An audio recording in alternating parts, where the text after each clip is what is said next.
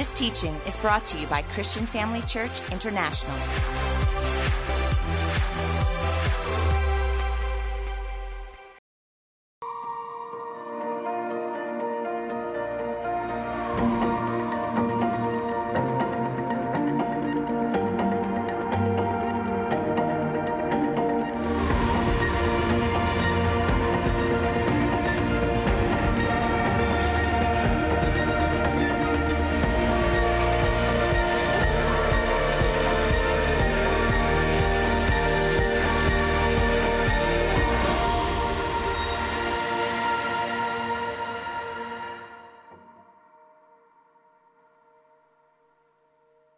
Evening, everybody. It's good to be in church on a chilly Sunday night. Consensus seasons are shifting, amen. Welcome to all of those of you that are watching online. You're more than welcome. We're finding ourselves right in the throes of a series entitled The Beatitudes. It's a 9-part series, and Pastor Johnny preached last week on meekness, not being weakness, and that meekness is a spiritual state. And these Beatitudes are taken from the book of Matthew. Now, let's not be mistaken into thinking that because it's only recorded in Matthew that Jesus preached this message only once. He preached the kingdom wherever he went, but why we're choosing the book of Matthew is specifically because it's so relevant to the church of the Lord Jesus Christ. Now, many people strike the Gospels as not being relevant to the church because it was before the cross, but the Gospels are eternally relevant. Can someone say amen? In actual fact, in the Gospel of Matthew, the word church is the only gospel that the word church is mentioned in. And it's mentioned twice, both in a church context singular, but also in a church context globally. I don't have time to get into that, but if you were wondering why the gospels, how relevant are they to the church, I want you to know that they are eternally relevant, and it's the wisdom of God for the church. If you can imagine, I'll set the stage. Jesus has not birthed the church yet. That takes place in the book of Acts. But he certainly is laying a foundation for the people that are going to become part of the church. And if you can imagine, if it was the first time you were being exposed to a group of people, what would be your message? You'd want to set down the foundation of what the future was going to look like, right? What Christians should believe, how Christians should behave, what should their moral standard be? Who should their dependence be upon? And so that's why we've chosen the Beatitudes from Matthew, and that's what we're going to be spending this time with us this evening. So let me open up in prayer, and then we'll tackle the word. We'll get into it straight away. Father, we come before you this evening in the wonderful name of Jesus. We thank you for this time we could spend together in your word. Thank you for this incredible message, the Beatitudes, where you taught what the blessed man should truly look like. What the blessed man and how his life should be lived. And we just want to thank you for your word. I pray, Lord God, that it would cause faith to rise in every heart, dispelling every fear. I thank you for the privilege I have. Anoint me as a teacher tonight to teach your word with boldness and with clarity. And all those who love the Lord said, amen. Praise the Lord. Well, I'm tackling the fourth beatitude tonight, and it comes from the book of Matthew chapter 5 and verse 6. It says, blessed are those who hunger and thirst for righteousness, for they shall be filled. I hope you have your Bibles with you this evening. We bring our Bibles to church. In my case, I bring my Bible and my glasses. But if you're not at that age, and you just bring your Bible along with you, but bring your Bible. If you want the notes are available in the church app, so you can download it. All the scriptures are right there.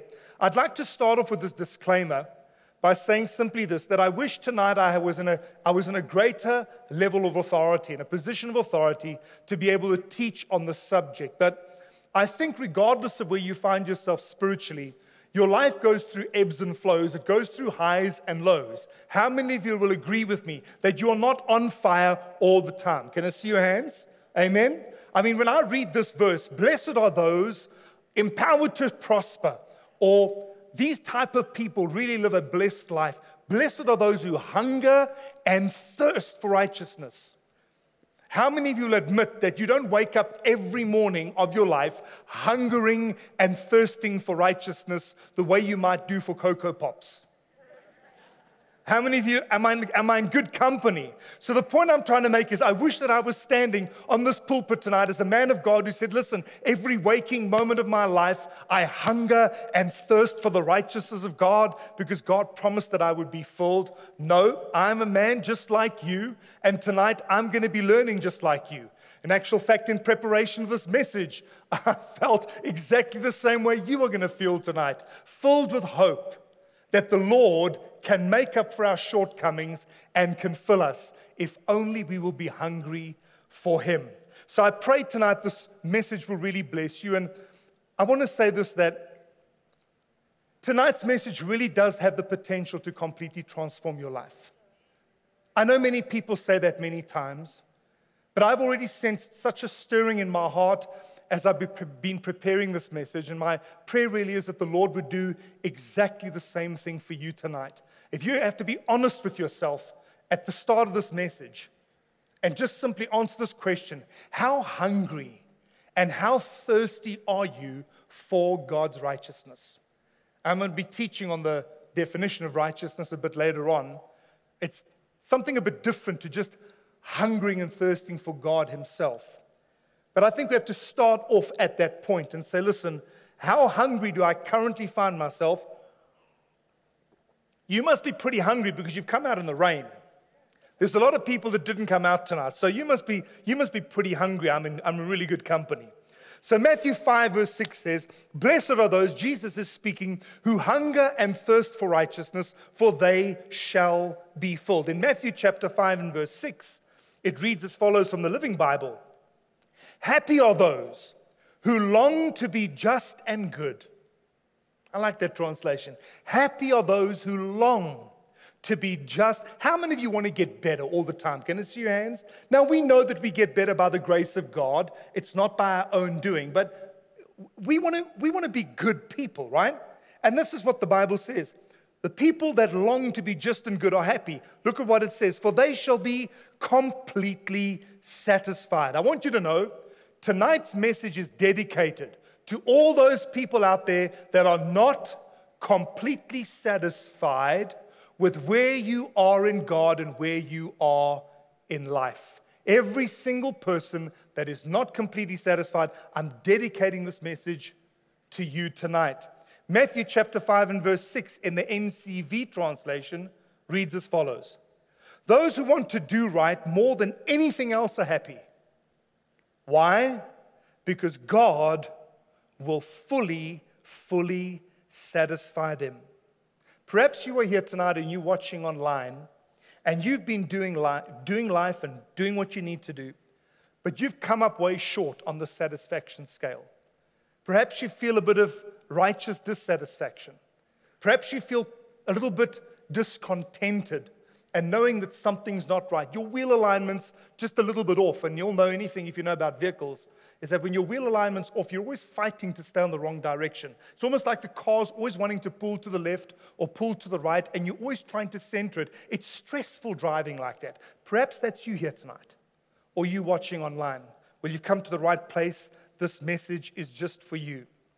You'll notice in all of these translations, Jesus uses the metaphor of hunger and thirst, intentionally so. This has happened many times with me personally. I'm hungry, I come to the fridge and I open it up, and there's a whole bunch of stuff in the fridge, but nothing there really grabs my fancy. I'm hungry, but I really don't know for what. How many of you have ever been there before? I mean, you're hungry, but there's just nothing that really just stands out for you. And if you can find that thing sometimes that stands out for you, oh, happy day. So the Lord uses this metaphor of hungering and thirsting for righteousness. And I looked in the Bible for a man that I thought fitted this description, and he happened to be the second wisest person that ever lived, and that was King Solomon. Now, we know Solomon wrote most of the Proverbs, but then he also wrote this melancholy book, or Pastor Jody, Melancholy.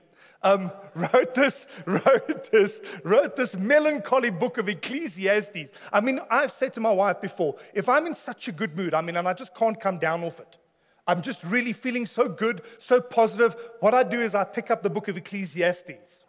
just to bring a bit of balance, just Ecclesiastes is just one of those books. And so Ecclesiastes for me paints the picture of Solomon in front of the fridge. He's hungry, he just doesn't know for what.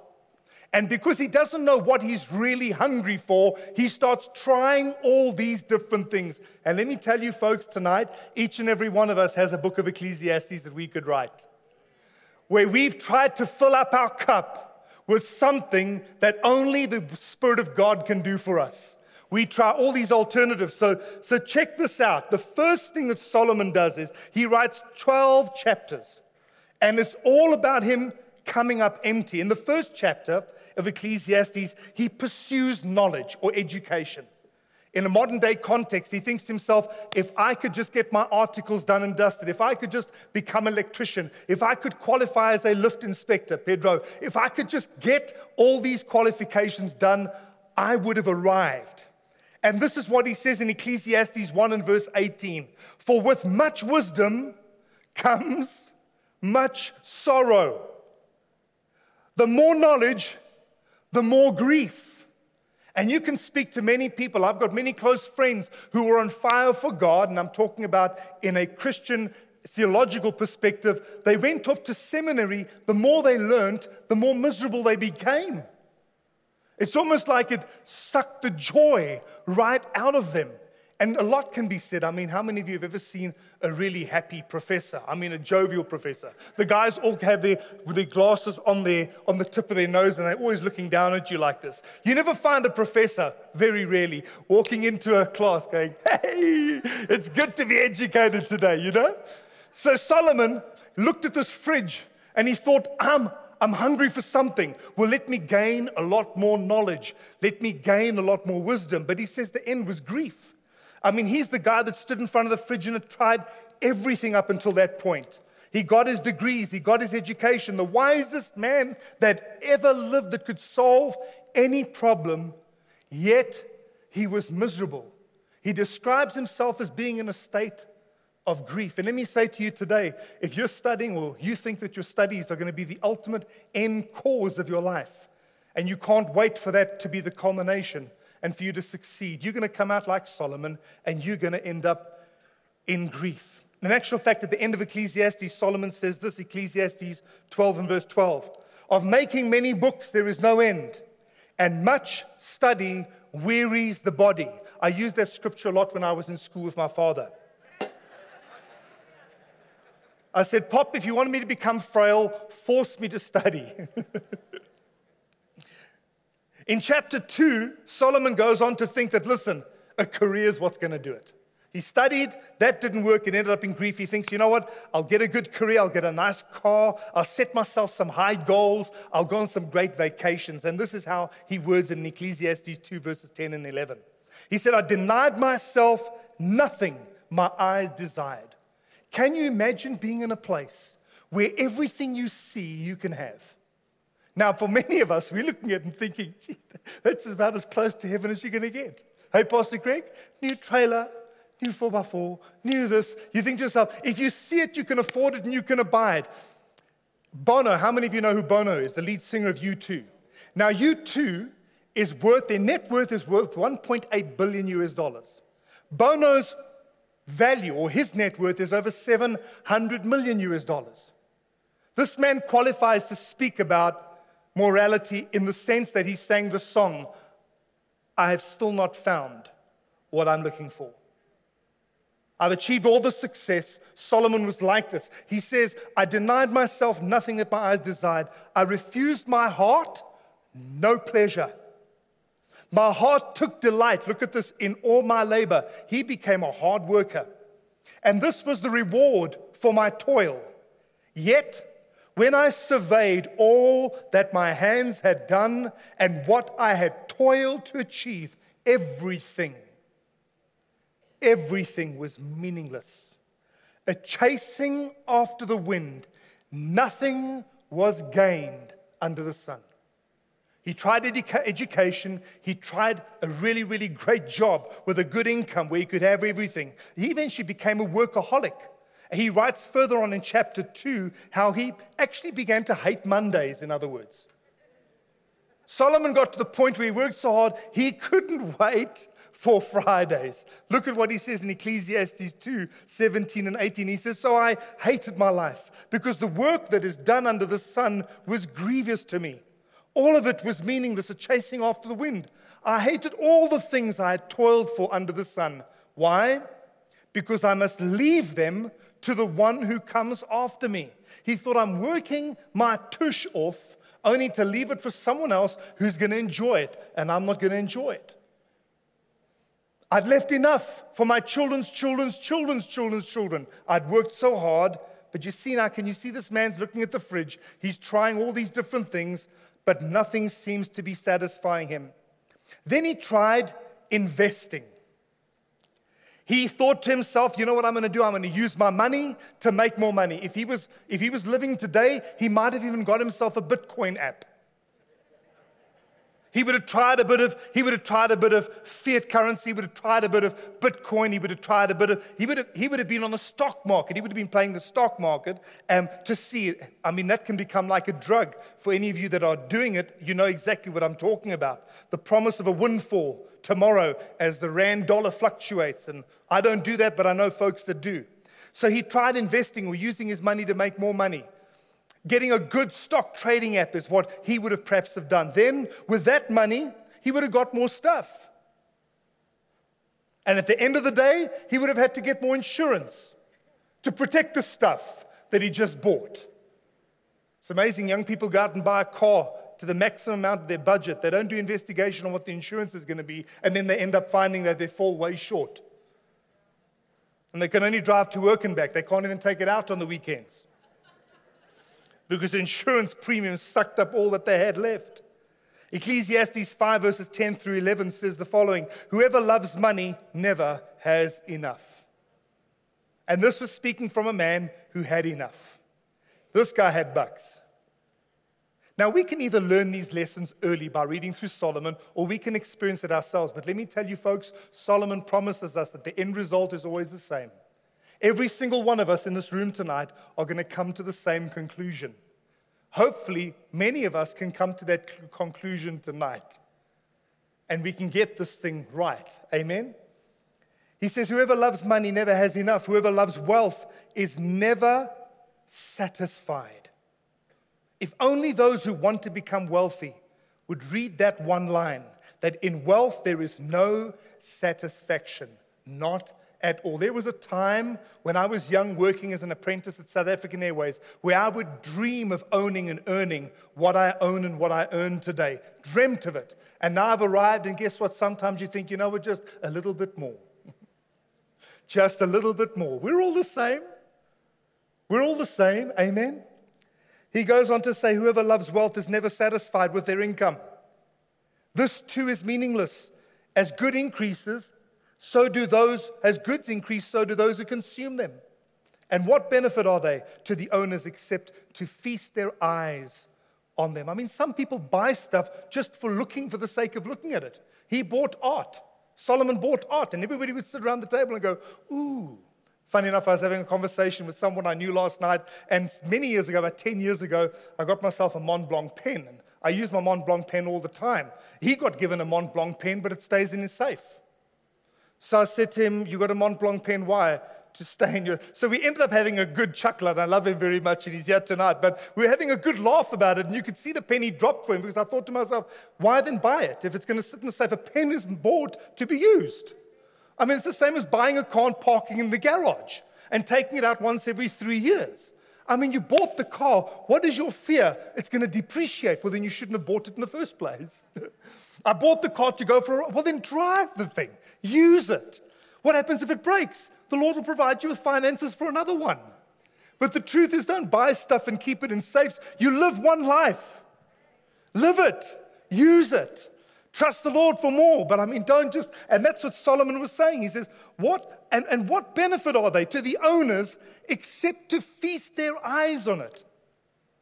Getting all this wealth just to look at it. If you're not going to use it, flog it and sow the money to someone who will use it. Amen?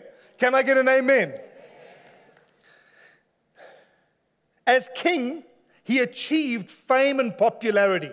I mean, Solomon, if he was alive today, he would have been trending. He would have had the biggest YouTube channel, the biggest Facebook channel. He would have had 1 billion views a day, if anything. And you know, the reason I threw this into this verse is because, into this message is because there's so many people that are pursuing popularity and fame, trying to become social influencers, that it's consumed them. The kind of things that they will do and expose themselves to be posted on the internet, just so that people will recognize them and they can earn money, is sometimes nothing short of absolutely shameful. But Solomon achieved that. I mean, Solomon was the Kim Kardashian times 5,000 of his era. Okay? And so listen what he said. He said, there was a man all alone. He had neither son nor brother. There was no end to his toil, yet his eyes were not content with his wealth. Here you have a man who was trending. He wasn't alone, but yet he was desperately lonely. And if that wasn't enough, then he tried wine, woman, and song. When I read the next verse, I thought he couldn't have been that lonely. But anyway, in 1 Kings 11, verse 3, he had 700 wives. Pastor Tracy told me the other day, you know, Pastor Andre, you know why Solomon had 700 wives? Because there was a good chance if he woke up in the morning, one of them would be in a good mood. No, Pastor Tracy didn't tell me that joke. I was hoping to pin it on someone, so she just happened to be the victim tonight, but that's a pretty good joke, right? With 700 wives and 300 concubines, praise the Lord, you're going to get up in the morning and one of them are going to say, hey, honey, how's it going? So, so now let's skip to the end of Solomon's life, or should I say to the end of Ecclesiastes, and this is the conclusion. That we could either draw tonight or wait to live out like Solomon and try and fill this hunger that we have for the Lord with all the other different things that the world has to offer, and it be too late. This is what Solomon says in Ecclesiastes chapter 12, verses 13 and 14. The last and final word is this: fear God and just obey Him. Fear God and just obey Him. Those two simple instructions. If only we would open the fridge and just fear the Lord and obey Him and do what He tells us to do, everything would be different. Look what He says. He says, and that's it. Not complicated. Eventually, God will bring everything that we do into the open and judge it according to its hidden intent, whether good or evil. This is my final word. Fear the Lord, revere God, and just do what He says. In other words, sooner rather than later, you got to start living the life that God intended for you. Because really only in that will there be satisfaction. Only in living the life that God created and intended you to live, and it's all wrapped up in that word righteousness, which we're going to be getting to in a moment. But this is what St. Augustine said. He said, thou hast formed us for thyself, and our hearts are restless till they find rest in thee. As someone who loves God, you can try everything the world has on offer. You will never find joy, contentment, and peace. Try. Like I said, we've all got our own book of Ecclesiastes to write, and I think we all draw the same conclusions. So is there someone here tonight, or someone that's watching online that would say, Pastor Andre, I'm hungering and thirsting for righteousness. This is what Proverbs 21 verse 21 says. Whoever pursues righteousness and love finds life, prosperity, and honor. Whoever pursues righteousness, and we'll be getting to that word a bit later, but before we get there, I want to specifically deal with two things that prevent us from living this blessed state of existence that the Bible speaks about. I'm talking about life, prosperity, and honor. And personally, I think honor is the most important of those three. Two things that prevent us from living this state, this blessed state that Jesus speaks of. And the first one is the reason we're not as hungry and as thirsty as we should be is because we fill up with the wrong things. You've eaten already. It's like my children used to come, Mom and Dad, can we have something before dinner? No, you'll wreck your dinner. They'd go sneak off and eat a box of biscuits. When dinner time come, they'd say, oh, we're not really that hungry. When the Lord wants to serve something up, He's expecting us to be hungry and thirsty, but what we've done is we've gone and filled up with a bit of junk. And that's why our hunger is not there. And that kind of junk could come in various different forms. Think about this for a moment on the things that are filling you up and perhaps diminishing your appetite for the Word of God. Excessive Facebook, what do they call it, scrolling, or that kind of, it preoccupies your time.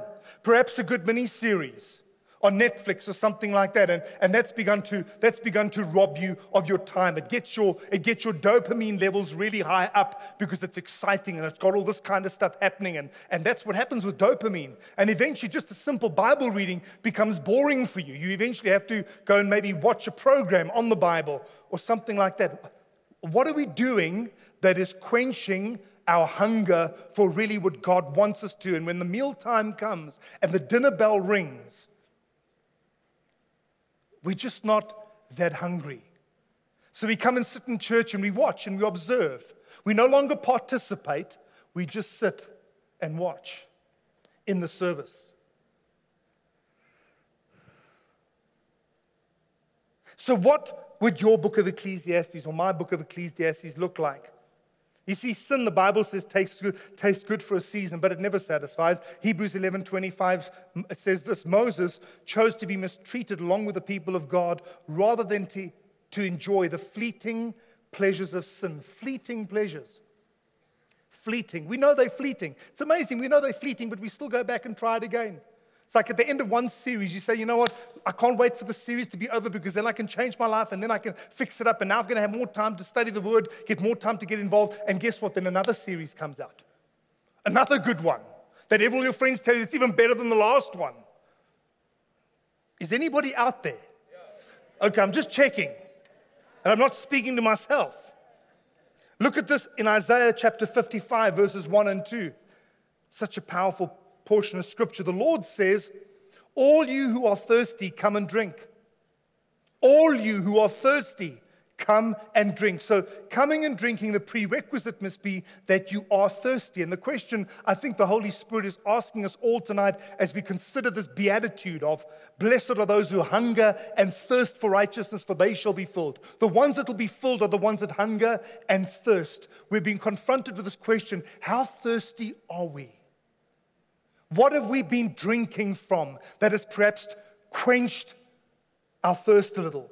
And so the Lord says, all you who are thirsty, come and drink. Those of you who do not have money, come, buy and eat. Come buy wine and milk without money and without cost. It's amazing. The will of God doesn't cost us anything that in the carnal context costs us. He says, come buy wine and milk without money and without cost.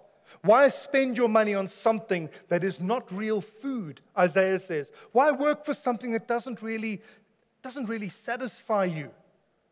Listen closely to me, and you will eat what is good. Your soul will enjoy the rich food that satisfies.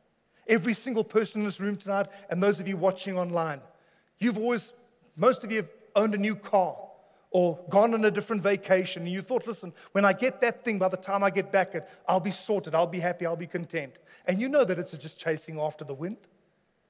And Solomon is getting us back to really what matters, what defines our life, and really what quenches that thirst, what satisfies that hunger. So that's the first thing. I think the reason why we don't is because we're eating the wrong stuff. Secondly, I think it's because the only reason is that people have never experienced really what God has for them. The only reason someone would not want to take of the meal Jesus is encouraging us to partake of is for this reason, that they've never truly experienced the goodness of God. I'll never forget when sushi became a thing. Pastor Simon and Jenny, I think, were the first ones that won the sushi bandwagon. I didn't have time for it. Listen, sushi, one of the things you eat, it's got seaweed around it. I mean, it's weeds just from the sea. I didn't eat sushi. I'd rather go for a rump steak, hey, Pastor John, with a bit of fat on it, with little roast baby potatoes, or something like that. I would have rather gone for something like that until they took us for sushi. And I looked at it, I thought, you know what? They were blessing us. They were going to pay for it. So, you know what? If I'm going to have a bad meal, someone else must pay for it, not me. So, anyway. So I'll never forget, and they took us to a decent sushi restaurant, and when I tasted sushi, oh, Jesus, I felt the anointing. You know what I'm saying? You know, up until that time, if you tried to force me to have it, I wouldn't have had it. And you know, the truth is, many people don't want to eat what God has for them because it was served by someone who didn't know how to prepare it. They don't like what God has for them. They don't want to come to church because of something a pastor preached. They don't want to get involved in groups because of a horror story they heard. Let me tell you, man, Jesus said, the Lord says it this way in Psalm 34, verse 8, taste and see that the Lord is good. You might be here tonight and think, you know what, Pastor Andre, baptism's not really for me. I get to swim every weekend. I don't need another swim session in the You know what? It's because taste and see. You might be here tonight and say, you know, small groups is not really my thing. I'm an introverted person. Been that, done that, bought the t-shirt. Let me taste and see. Don't be like me that was so against sushi. I felt like I'd been robbed. I actually said to Pastor Simon, why? Why did you not bring me here years ago? Why? And if you can only taste what the Lord has for you, I promise you, that's the only two reasons. Number one, we're filling ourselves up with the wrong stuff. And number two, because we've not really we say at Christian Family Church, give us 1 year of your life. Just give us 1 year. Get involved wherever you can. Go do growth track. Get baptized. Do Christian growth seminar. Get onto the dream team. We're saying, because the outworking of righteousness has to do with this part of participation. Give 1 year of your life to God. And at the end of the year, if you're saying to us, listen, serving in church, getting involved, coming to service, helping people, being involved in groups is really not my thing. We've never, ever had anybody that's regretted committing their life to the Lord. Amen. You see, so some of us have rejected what the Lord is offering simply because some person because of how some people have served that food. And you know, for us as pastors, one of the biggest frustrations, one of our greatest prayers is we just want to see people grow. We want to see people out of that cycle, hey, Pastor Johnny. We want to see them going from being led to leading. We want to see them going from attending growth track to bringing someone on growth track. We want to see them going from being addicted now to helping someone get free of their addictions. That's what growth is. Growth takes you from a place of being led to a place of leading. And this is what Paul says in Ephesians, and we're going to land this in a moment. He says, I pray that you may have power, together with all the Lord's people, to grasp how wide and long and high and deep is the love of Christ, and to know this love that surpasses all knowledge. Why? That you may be filled to the measure of all the fullness of God. We pursue fullness ourselves. We want to see each and every one of you filled with the Lord. And that's one of the goals of Christian Family Church, is to see you not opening up that fridge and wondering what there is to eat, but diving in because we know exactly what we need. So the Bible says, blessed are those who hunger and thirst for righteousness. They shall be filled. What is righteousness? What is righteousness that the Lord says we should hunger and thirst for it? Now, righteousness is two things, not just one. Righteousness is more than just a right relationship with God, and we'll take a look at this in your notes. You can go with me to Romans chapter 1, verses 17. Taking a look at what righteousness is first and foremost, it's the good news that shows how God makes people right with himself. So righteousness is a spiritual state of being right with God.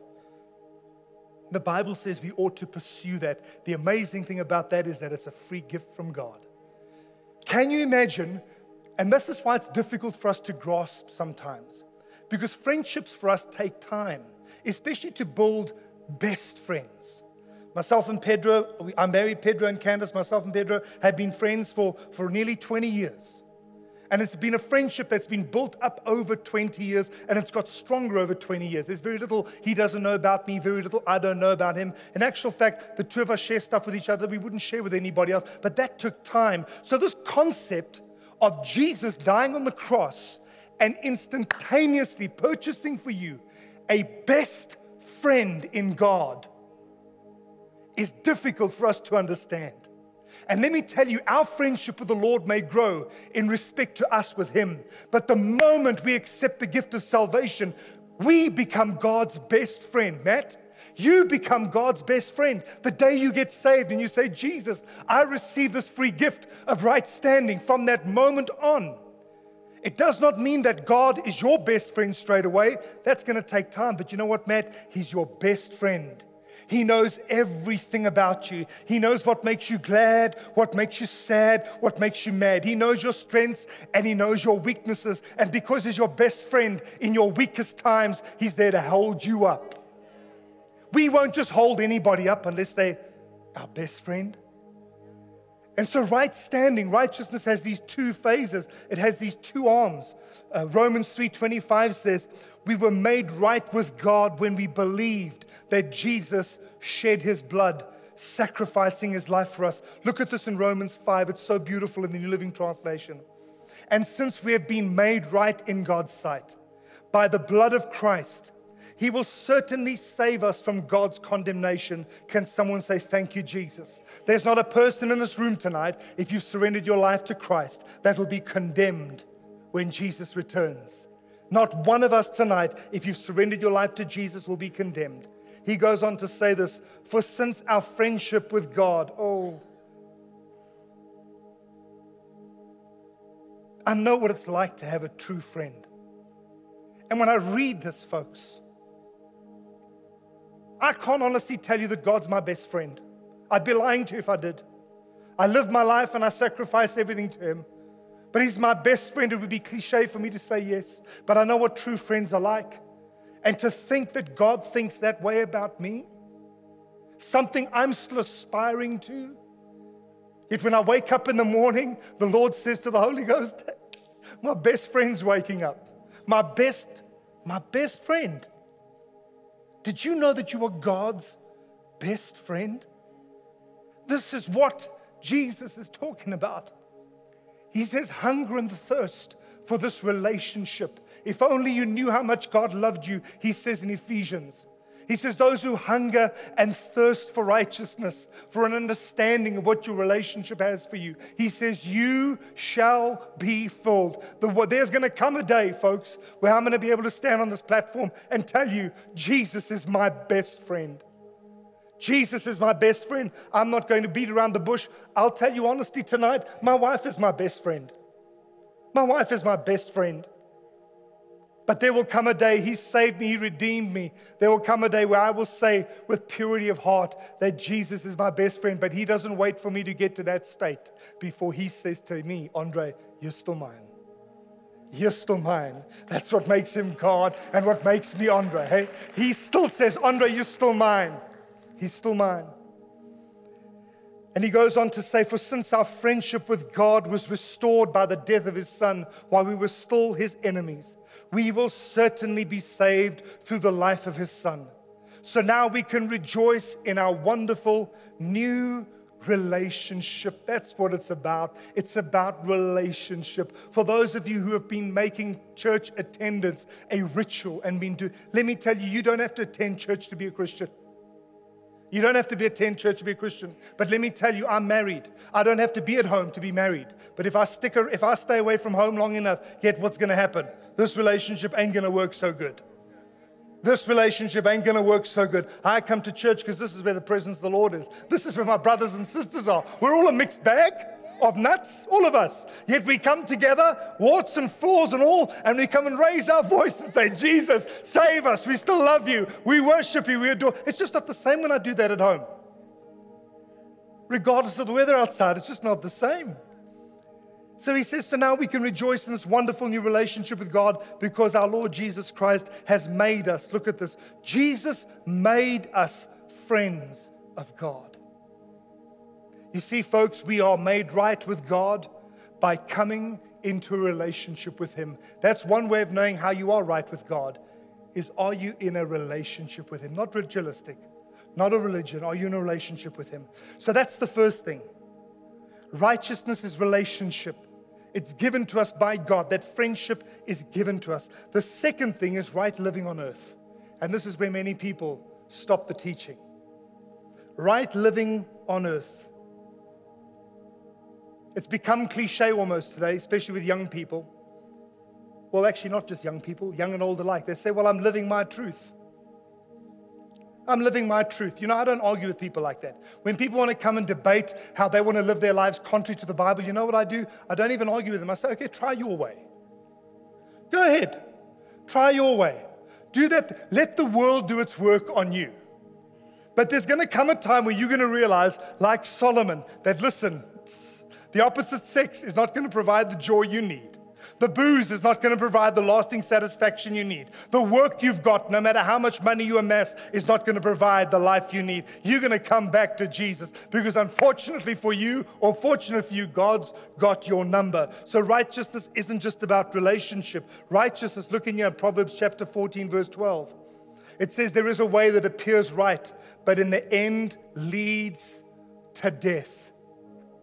There are people out there that think they have no responsibility in conforming or changing the way they act towards the world that's lost out there.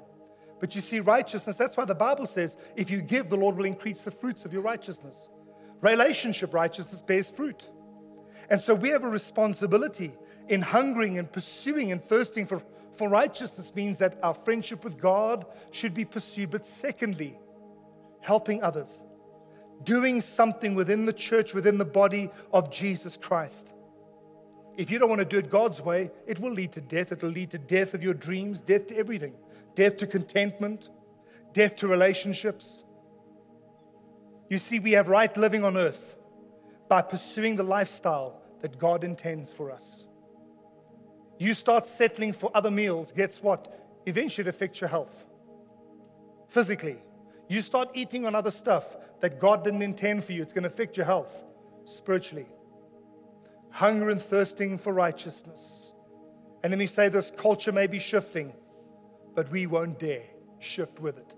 The church will still stand, and those who believe in God and in His Word will continue to obey. Remember what He said? Fear God and just simply obey the Lord. Proverbs 12 and verse 28, and then we're going to land this. In the way of righteousness, look at this, there is life. Or in other words, there is the meal that completely satisfies. Along that path is immortality. You see, folks, being filled and satisfied with the Lord is not complicated. It's being a friend with the Lord, pursuing and loving Him the way He loves you, and secondly, just simply doing what He says. Getting involved in church. I cannot overemphasize the importance of becoming accountable and to begin serving somewhere. I'm going to close with this example. And I'm not going to read it. John chapter 4, you can go read it yourselves. I'll paraphrase it. But Jesus makes His way to Samaria where He meets a woman at the well. Someone very, very thirsty. And Jesus turns and utilizes this metaphor that He's taught us in Matthew. He utilizes this metaphor on her. She's bringing up water, and Jesus says to her, you know what, if you would just come to me, I would quench your thirst. You'd never need to drink again. And she looks at him and she says, okay, I'll bite. I'll take the step you ask me to take. And Jesus says this. He says, okay, go fetch your husband. Here's a woman who was at the fridge door and opened it up, and there was a buffet of husbands there, kind of thing, you know. she had her selection, you know. Jesus says, go fetch your husband. She says, no, I'm not married. He says, no, you're right. You've had 5 husbands. And the man you're now living, so she tried this one. Maybe he had a business. This guy, maybe he was a teacher. I don't know. I can only speculate. But she tried all these different options. And ultimately, Jesus said, you're right. You've had 5, and the one you're living with now is not your husband. This was a woman that was trying everything to be satisfied. And we know how the story ends. She speaks about, but how will I ever be satisfied? We're supposed to meet this prophet. We don't know if he's even going to come anymore. And he will tell us how eternal life is. And Jesus says, I who speak to you am he. And guess what? She believes in Jesus. It was the last time she got married. Can someone say, thank the Lord? Because she met Jesus. Every head bowed and every eye closed. Every head bowed and every eye closed. If you are here this evening, I want to pray a prayer just simply with you. For those of you who are saying, Pastor Andre, like you, perhaps I'm going through a season in my life where I've gone through a season where I'm not hungering and thirsting the way I should. Won't you pray for me? And I want to pray for you quickly right now. So if that's you and you're saying, listen, I could be more hungry, I could be more thirsty, I believe the Holy Spirit wants to do something in your heart right now. Won't you just stand to your feet quickly? If that's you here and this word has been ministering to you, won't you stand to your feet right now? I want to pray a personal prayer for each and every one of you. Don't be embarrassed. Come on, it's only you and the Lord. The Lord knows your state. He knows where you're at. And He wants to touch your life and transform it tonight, even if it's by virtue of revelation. If that's you tonight. And by the way, I'm standing. I'm not just standing because I'm preaching. I'm standing because I'm standing. I'm standing and I'm saying, here, Lord, do something. If you're watching online, exactly the same thing. Don't sit on your couch. Stand up in your dining room. Stand up in your bedroom, wherever you're watching. If your spouse is next to you and she's on fire, don't feel like you have to stand up. Let's stand up and let's trust the Lord for something tonight. Can someone say amen? Father, I bring before you each and every one of these people, and like them, I'm also standing. And I'm saying, Lord, I could hunger and thirst a whole lot more for your righteousness. And you promised that if I did, we would be filled. If we did, we would be filled. Holy Spirit, do a work here tonight. In the name of Jesus, I pray amongst all of us. Stir us, fan us into flame. Let us get back to the basics, Lord, where we have been distracted and have been trying to fill ourselves up with so many other things, whether it be money or success or dating or social media or studies, whatever it may be. Wherever we've used something as an excuse not to press into you, Father, we ask tonight that you would forgive us in the name of Jesus and do something in our hearts. May you become our true north once again as we strive to please you, to love you, and to serve you within the local church. In the name of Jesus, and everybody that received that said, amen. Come on, say it again. Say amen. Say, Father, I receive it in Jesus' name. Father, I receive it in Jesus' name. You may be seated. Now my second invitation, while every head is bowed and every eye is closed. If you're here tonight and you've not made Jesus the Lord of your life, perhaps you're like that woman in John chapter 4 who's been trying so many different things, but yet you've never met Jesus. Tonight I want to give you the opportunity to meet Him. I'm not going to embarrass you. I'm not going to ask you to come to the front. I'm not going to go to where you are. I just simply want you to raise your hand and say, Pastor Andre, pray for me tonight. At the count of 3, I want you to raise your hands. 1, 2, 3. Right now, say, Pastor Andre, I want to receive Jesus. God bless you. God bless you. I see those hands. Keep your hand raised in the air. Don't put it up and take it down. Put your hand up and say, Lord Jesus, here I am. Here I am. Save me. I need you to save me. If you need Jesus to save you tonight, He will. God bless you. I see that hand over there, young man. If you're saying, Jesus, I need you to save me. I've tried to save myself. I've tried to change myself. I just cannot. I've done everything I can't. I need you. I need you. The Lord is here tonight for you. While every head is bowed and every eye is closed, please won't you pray this prayer with me, especially those of you that raise your hands. Say, Heavenly Father, I come to you in the name of Jesus. I'm a sinner. I've missed your mark for my life. I have fallen short of your standard, and I know it all too well. Tonight I ask that you would forgive me and you would save me.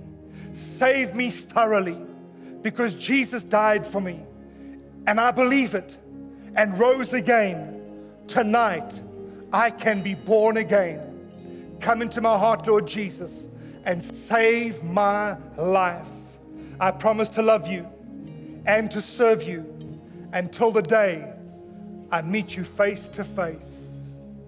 Come on, let's give them a great big Christian Family Church congratulations, and God bless you. To all of those of you online and those in our venues, congratulations. Come on, one more time, let's congratulate them. Thank you for joining us during this episode of Living Life with Dr. Theo and Bev Volmerantz. We hope that through this inspired teaching, you had an encounter with God.